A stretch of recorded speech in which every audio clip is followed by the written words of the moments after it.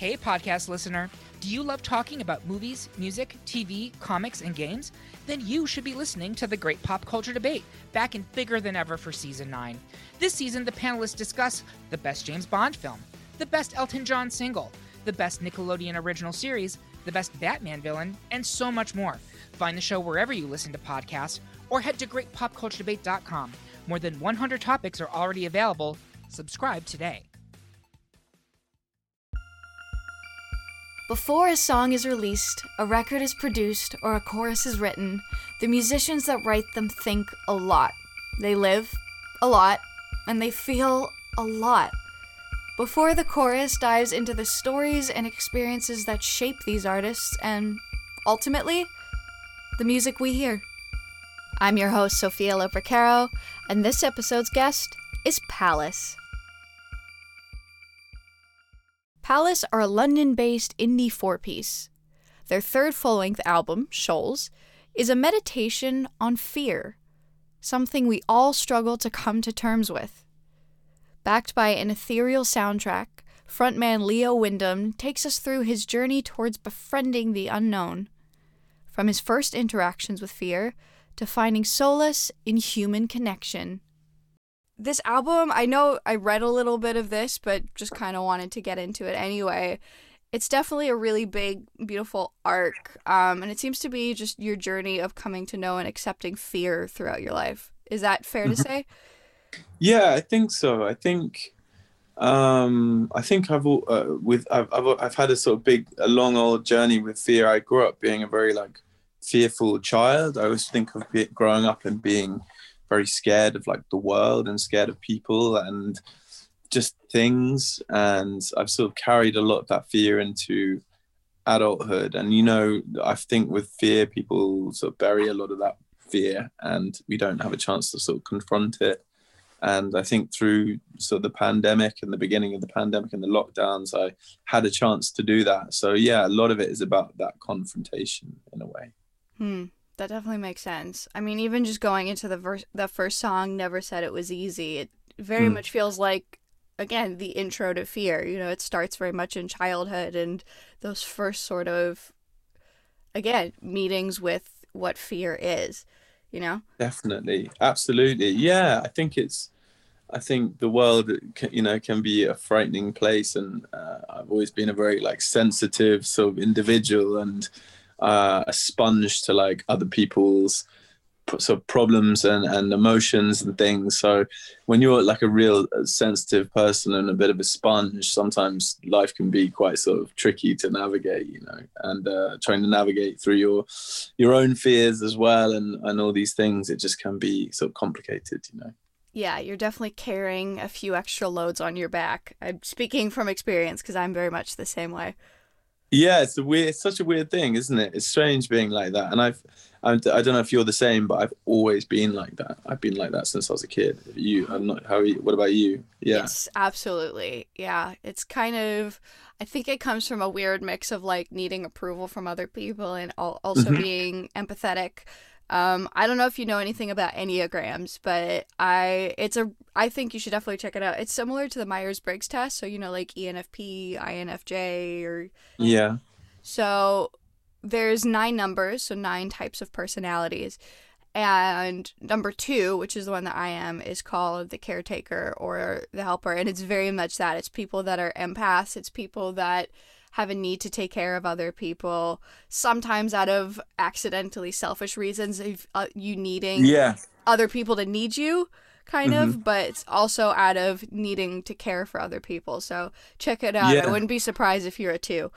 I think I'm going to be a 2. Yeah, that's so interesting. And it's a weird thing, isn't it? Sometimes you can do it for reasons of also weird reasons of feeling am I a people pleaser as well? Am I trying to sort of I want to do that. I sponge because I want to help people because I care about them. But then also is part of it because you want them to like you, and it's all these sort of confusing things. It's a strange thing, really. But yeah, my mind can be a bit of a minefield sometimes.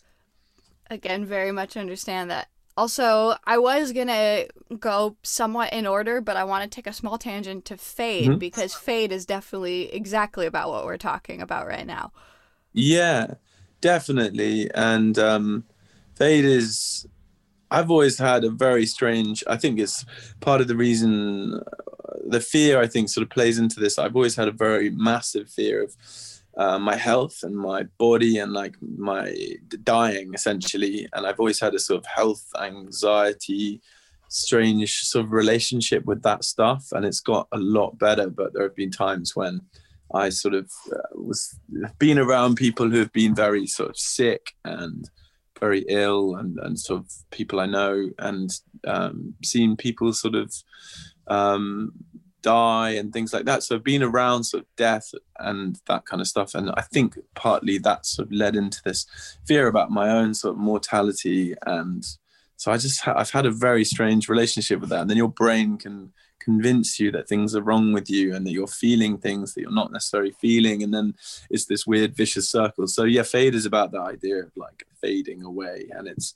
this release of this feeling of just like being so fed up with being scared, scared of that stuff. Hmm. Yeah, and it's interesting that you mentioned health stuff, because I was kind of picking up on that from some lines in Never Said It Was Easy and Fade, like Yeah. especially like stuff about like the stomach and like things Mm. like that. I That's noticed that cool a you couple picked times. up on that. Yeah, I Yeah. love that you picked up on that. No one else has said anything about that because I had lots of operations on my stomach when I was a kid. When I was like, I mean, it's another reason I think I have this health fears, because when I was like 11 and then 15, I had big operations on my stomach. I had stomach problems, and I have like a scar on my stomach that's like right up the middle, like long scar, and it just scared me so much. And I remember having that feeling of like feeling like I was going to die and feeling so scared. And so I think maybe part of it's also that, but that's really cool you picked up on that. And also, I don't know if you can relate to this, but a lot of people sort of feel that I feel when I feel scared and anxious, I feel it in my stomach more than Yep. anywhere else, you discover that your brain and your stomach are just completely connected. And and people just forget that your body and mind are not, they're not they're two separate things, and actually it's just all connected. And I feel a lot of my pain and a lot of my fear in my stomach. It's weird.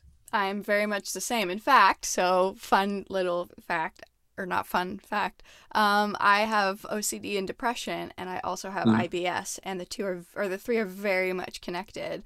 It's crazy stuff though, isn't it? The body and the mind and all these things are like, I'm just learning. I've been learning so much more about that stuff over the past like few years, and Yeah. just like trying to work out where all these feelings and pains in your body and all these things sort of come from. Yeah, and it's amazing when you talk to other people and realize like how many bizarre ways fear manifests both in the mind and the body. Because, I mean, as cliche as it is to say, like, we're not alone, but until you actually vocalize to someone like, hey, when I feel fear, I get this weird sensation, or I have these types of thoughts in my head, you often find that other people have equally as irrational feeling experiences as you. Definitely. I think people people are still also, I find, scared to talk about a lot of these things, and there's it feels like a sort of taboo thing still to talk about people's feelings and talking about this stuff, and really going there and feeling embarrassed or ashamed of feeling scared of things. And I don't know, certainly with me, talking to people has always been something that's really helped me, massively. Speaking of which, is that at all what Shame on You's about? Because that's one of the ones that kind of tripped me up a bit. I was trying to figure out its meaning, and that's kind of one of the only things I could pull from it.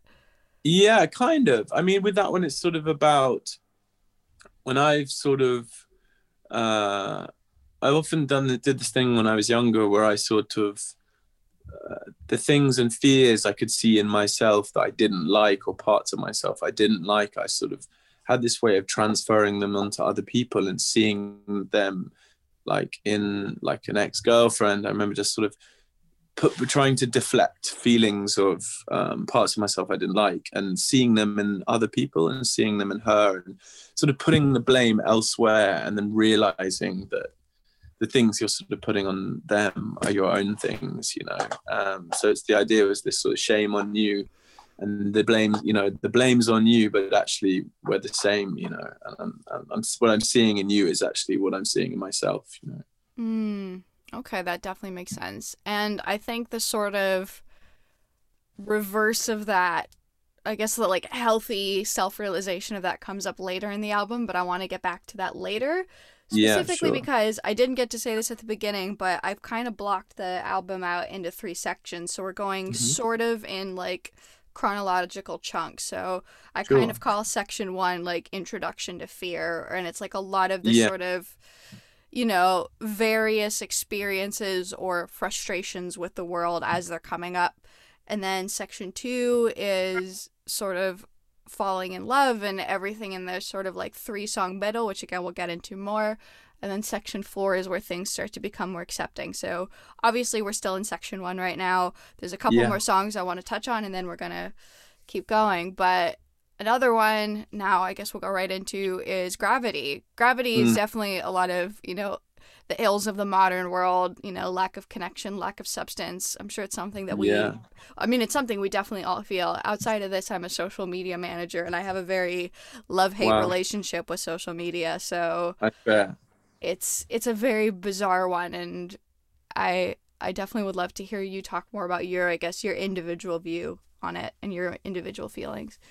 Yeah, I mean, with that stuff, to be honest, I was talking to my brothers about that kind of stuff yesterday. I have 2 brothers, and my younger brother has just moved to Wales, into the middle of nowhere, and he now lives in a place where there is no reception and there's nothing, so he can't even use a phone or have internet and has no connection to the modern world. And he says his mental health has just grown, and he's a happier person, and he's like literally...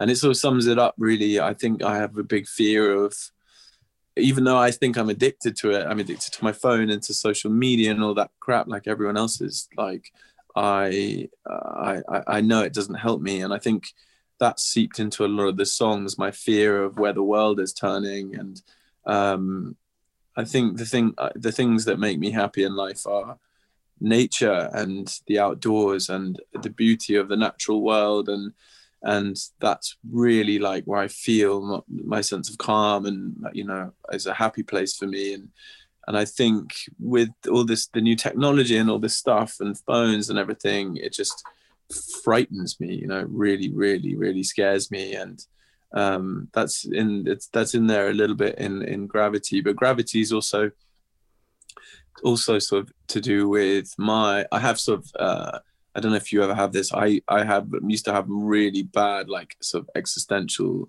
fears of sort of purpose, and yeah, I'll take that as a yes. Yeah, and fears of just like in real like insignificance of, like, you know, what I'm doing here, and realizing that these things in life that we think are sort of big moments and significant things in the grand scheme are just like nothing, and we're just specks in time and space, and it would give me this great sort of unbelievable fear and like agoraphobia of how huge and vast everything is, and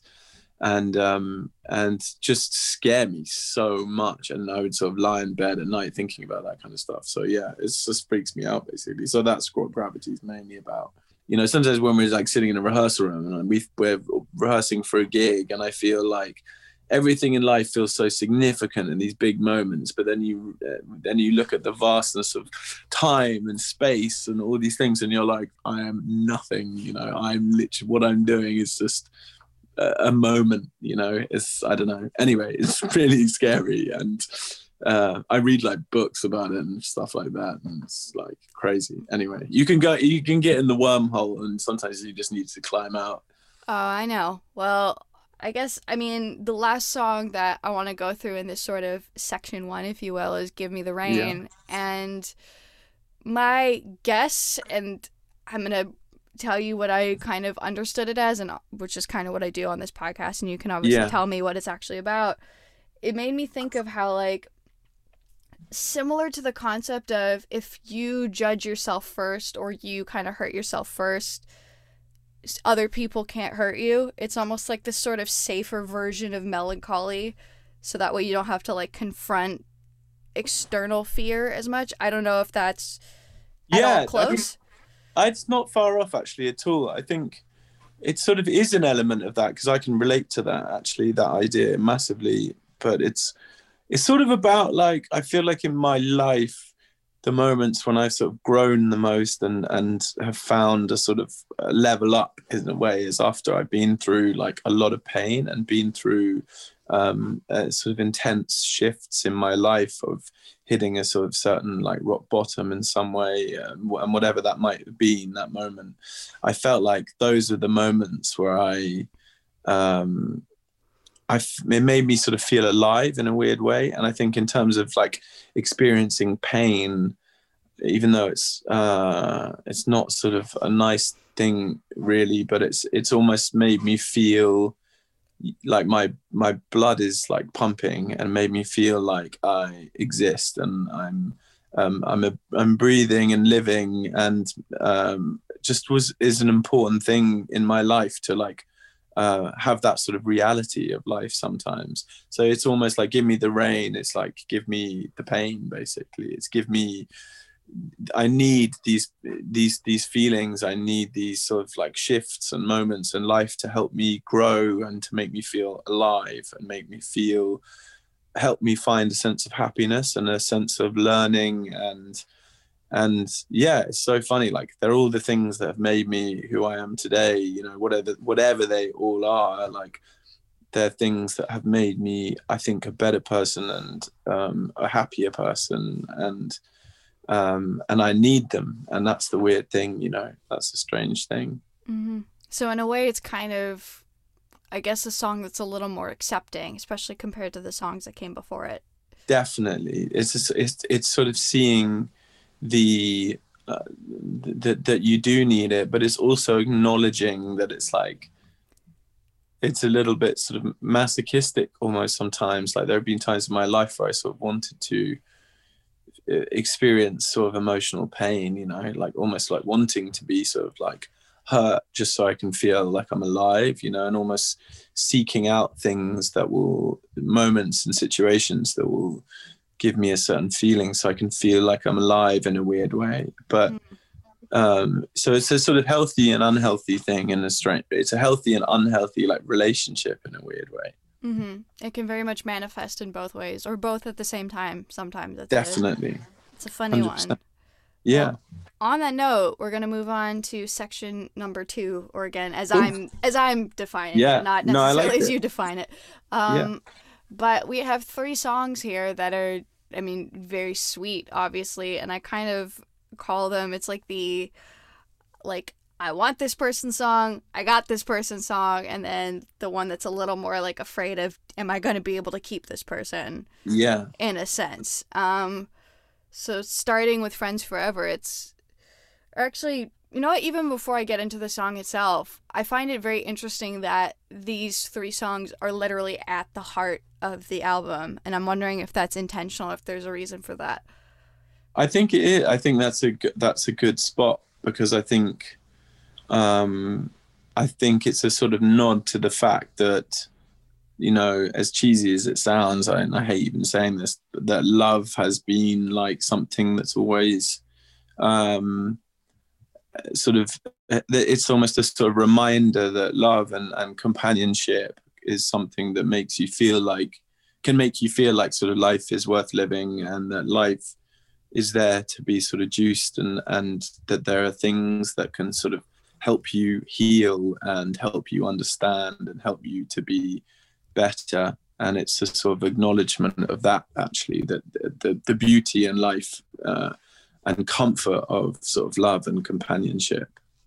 Mm-hmm. And are the 3 songs all about like one person and all necessarily in a romantic sense, or are they like Friends Forever, for example?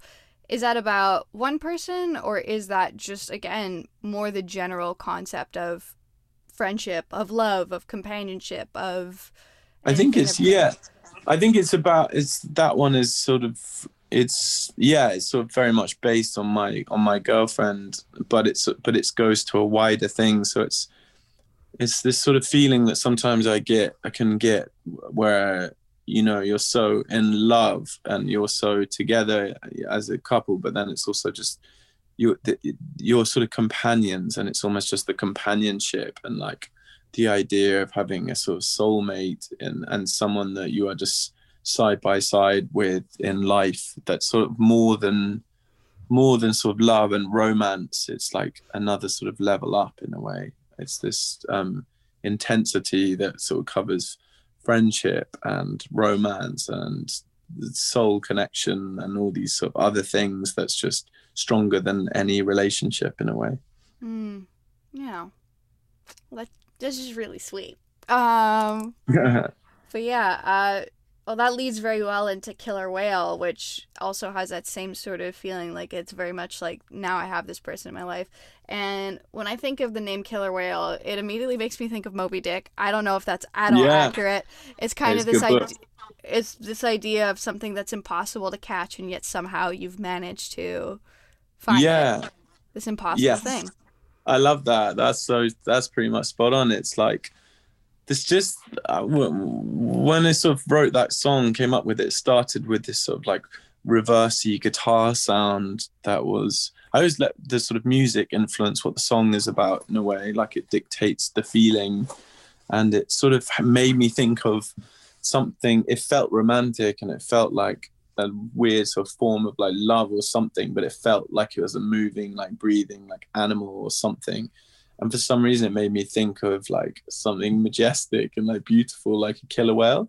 And I just like the idea that the killer whale was just the symbol of this sort of love and this feeling and this capturing of this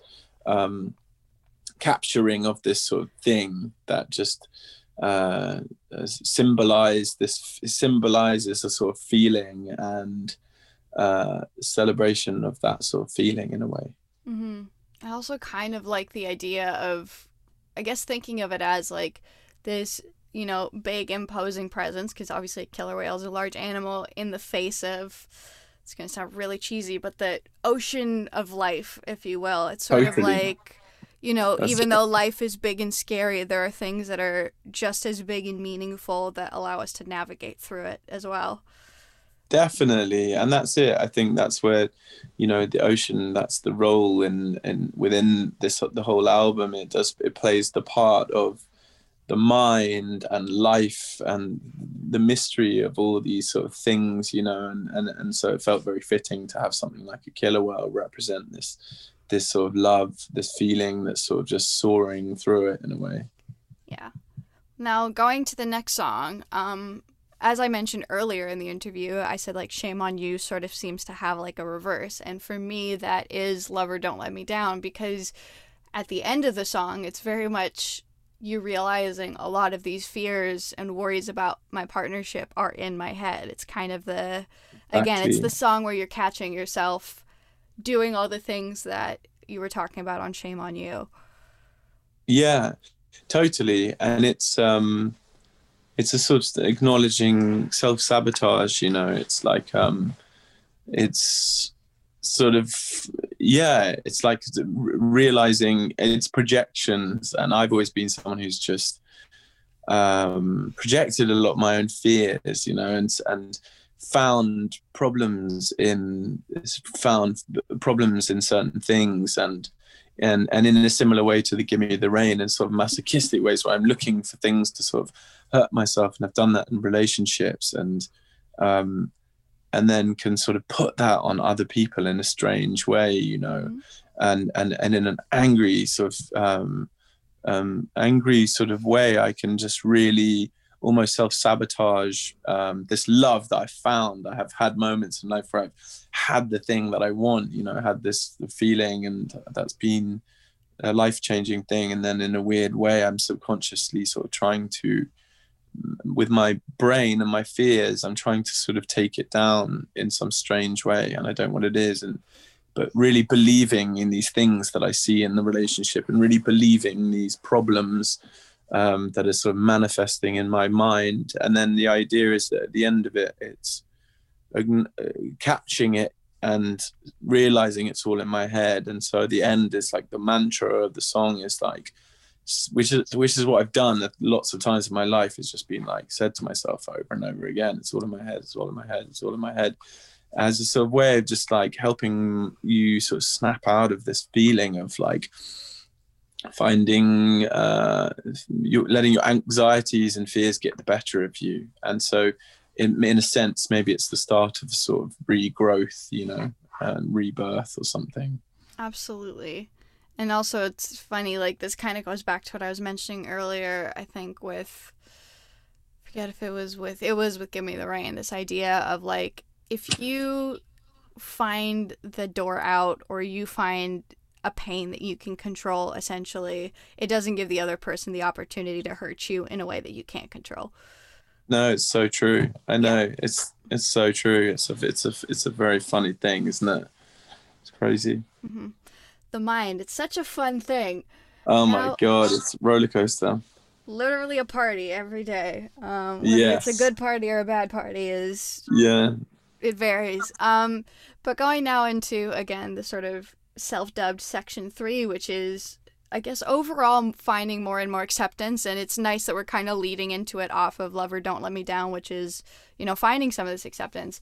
But before we kind of really dive into these feelings of more acceptance, we have Sleeper. And Sleeper kind of is more like, it's literally wishing to be a kid again. It's, you know, missing like not having to be in control of your life and having someone else be in control of your life. And exactly. Yeah. No, that's spot on. I think it's also, it's almost like a sort of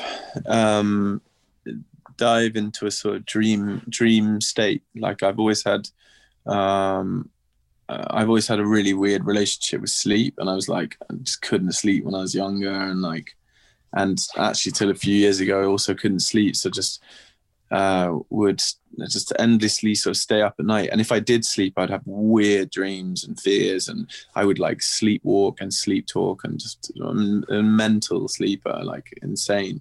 And it's got a lot better over the years, but like that song is again just diving into that sort of the sort of subconscious fearful brain of just like and wanting things to be it's also very much about like in that state of sleep, just those fears of the modern day and modern technology and all these things again that scare me and just frighten me, and that I can lay awake at night thinking about, and wanting to be a child, wanting to feel the safety. Like there's a lyric, I want to be a backseat child. I was just about to mention that line. Yeah, and like I want to be in the back of the feeling of when I was a child, and I was in the back of a car with my mum and dad in the car with my brothers, and you feel safe, you know, and you feel like and when you get older and you're out in the big wide world, it can feel scary and frightening, and there are moments when I want to experience that feeling of feeling safe again, and safe from my own brain. So I think it's when things can suddenly feel better for me and settled, and I've had a sort of breakthrough, it can also suddenly dip again. And in those moments, I'm just like, I wish life was more sort of simple, you know. It's a panicky song. It represents a lot of panic I felt in my life. Yeah, absolutely felt that. And I mean, I've had that exact feeling. Like I said, I want to be a backseat child really, really stood out to me as a line, because you know, when I was going through my depression, it was also right after I graduated from uni, which is always a weird time. Like, yeah, I massively felt that way. You know, it's like all of a sudden that cushion of university is gone, and it literally just makes you want to crawl back to childhood and be like, nope, I don't want to deal with. Totally. You want to like just be in a fetus position and have your mum or your dad just like rub your back or something. You know? Yeah. It's crazy. I know I can relate to that a lot. Yeah. So again, that one definitely hit home massively. But again, going back into things, like I guess it's kind of like our final vent, if you will, before we get into the part of the album that's really truly like getting into acceptance. Kind of pulling up my stuff here. Like, yeah. Because next we have Salt, and Salt kind of goes back to this idea of mutual support. And, you know, it's like, yes, there's a lot in life that you have to navigate, but there's people that you can lean on and care for and be cared for by.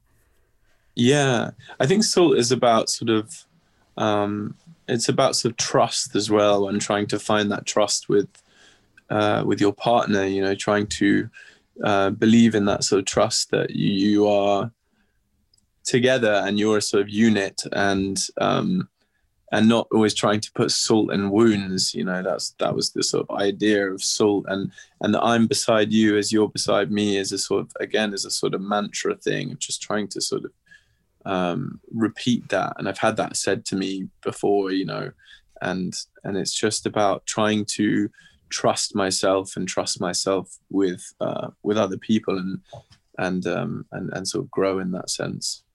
Mm-hmm. Yeah. And I mean, obviously that's a really important thing. Like we talked about it earlier with Friends Forever, like being able to find that connection and find that love and support is what makes all the weird stuff bearable. Totally. It's like it can be essential in a way, and yeah, it's just it can help a lot, you know, for sure. Mm-hmm. Well, we're gonna get to the last two songs now. Of course, now we have the title track of the record, which is Shoals, and knowing that from what I had read, that the reason that the album is called Shoals is because shoals of fish move in very weird and unpredictable ways, just as life does, just as the things that we're afraid of do. You know, we can't control them. And the word shoals literally becomes like a meditation at the end of the song. So for me, that feels like the kind of most big picture acceptance of unpredictability on the record. Yeah, you've nailed it. That's it. That's it's sort of specifically there on the album because it is about an acknowledgement, learning to acknowledge all the sort of strange ways one's brain can sort of navigate, and in a way it's navigation of the ocean, you know, it's navigation of the sea, it's the navigation of the mind, and it's just this thing of acceptance and being accepting of the ferocity of, and the sort of equally the tenderness of the mind, and that we're unpredictable creatures, and the mind is a mysterious and unpredictable place. And I think this sort of repeating of shoals is just a sort of like confrontation and acknowledgement of fear, and almost sort of in a strange way sort of befriending it by accepting it, you know. Mm-hmm. Absolutely. And now you would initially think that that would be a great way to end the album, because you think that that's a good way to sort of, if you're looking at the album as almost like an arc, but there is another song, and in its own way I think it completes the arc in an even better way, and that song is Where Sky Becomes Sea. And the reason I think that is because whereas Never Said It Was Easy doesn't quite deal with birth, but very much deals with the beginning of life, the beginning of interactions with fear, Where Sky Becomes Sea deals with death. And so you're very much going from, whether intentionally or not, a beginning to an end. Yeah, exactly. And that is it. It's also just, again, it's this feeling of acknowledging that at some point we are going to die, and that death, it can be a beautiful thing as well. And for all our fears, and, you know, my own fears with dying and death and mortality and all these things, and the fears we go through, at some point everybody is going to die. And I think someone said to me once that, you know, if birth is a beautiful thing, why does death have to be, can't death be a beautiful thing? Why is it death in our culture is such a sort of morbid and dark thing, and other cultures it's celebrated and it's beautiful, you know? And I think it's just a sort of not acknowledgement that there is something, we will become something and we will go somewhere. And I believe that, you know, maybe as cheesy as it sounds, that maybe when we die, we just, you know, turn into like, we become a part of nature, and we become a part of the sea and the trees and you know, the beauty of the natural world. And we're sort of like taken back to our sort of roots. And so there's a sort of purity and a beautiful sort of image in that, which I sort of think is a lovely thing. And in a sense that sort of settles my mind and helps me sort of conquer a lot of my fears and the things I worry about. Mm-hmm. And then, of course, there's this sort of partner piece of this idea of, like, me and my person will find each other again in this, even if it's in a new form, you know, we'll still be together in some shape or form. And that's obviously a very sweet, beautiful way to end the record. Yeah, I think so. I think that also came from my girlfriend once said to me, she was like, you know, when we die, like, when you die, are you separated from the person you love, or do you, like, when you both die, do you connect again someday in another place? Like, is there something that happens to you, whatever that is, like, where what happens? And it was just this idea that we like, that when you sort of die, you are reconnected in some form, in some way, and whether that's you become part of your surroundings and you become part of rivers and, you know, the ocean and trees or something. It's just nice to think that you end up sort of connected in some very pure sort of form, you know, I don't know. Shoals is available now wherever you normally get your music. This podcast is hosted, edited, and produced by myself, Sophia Lopercaro, and the artwork is by Meg Wilford.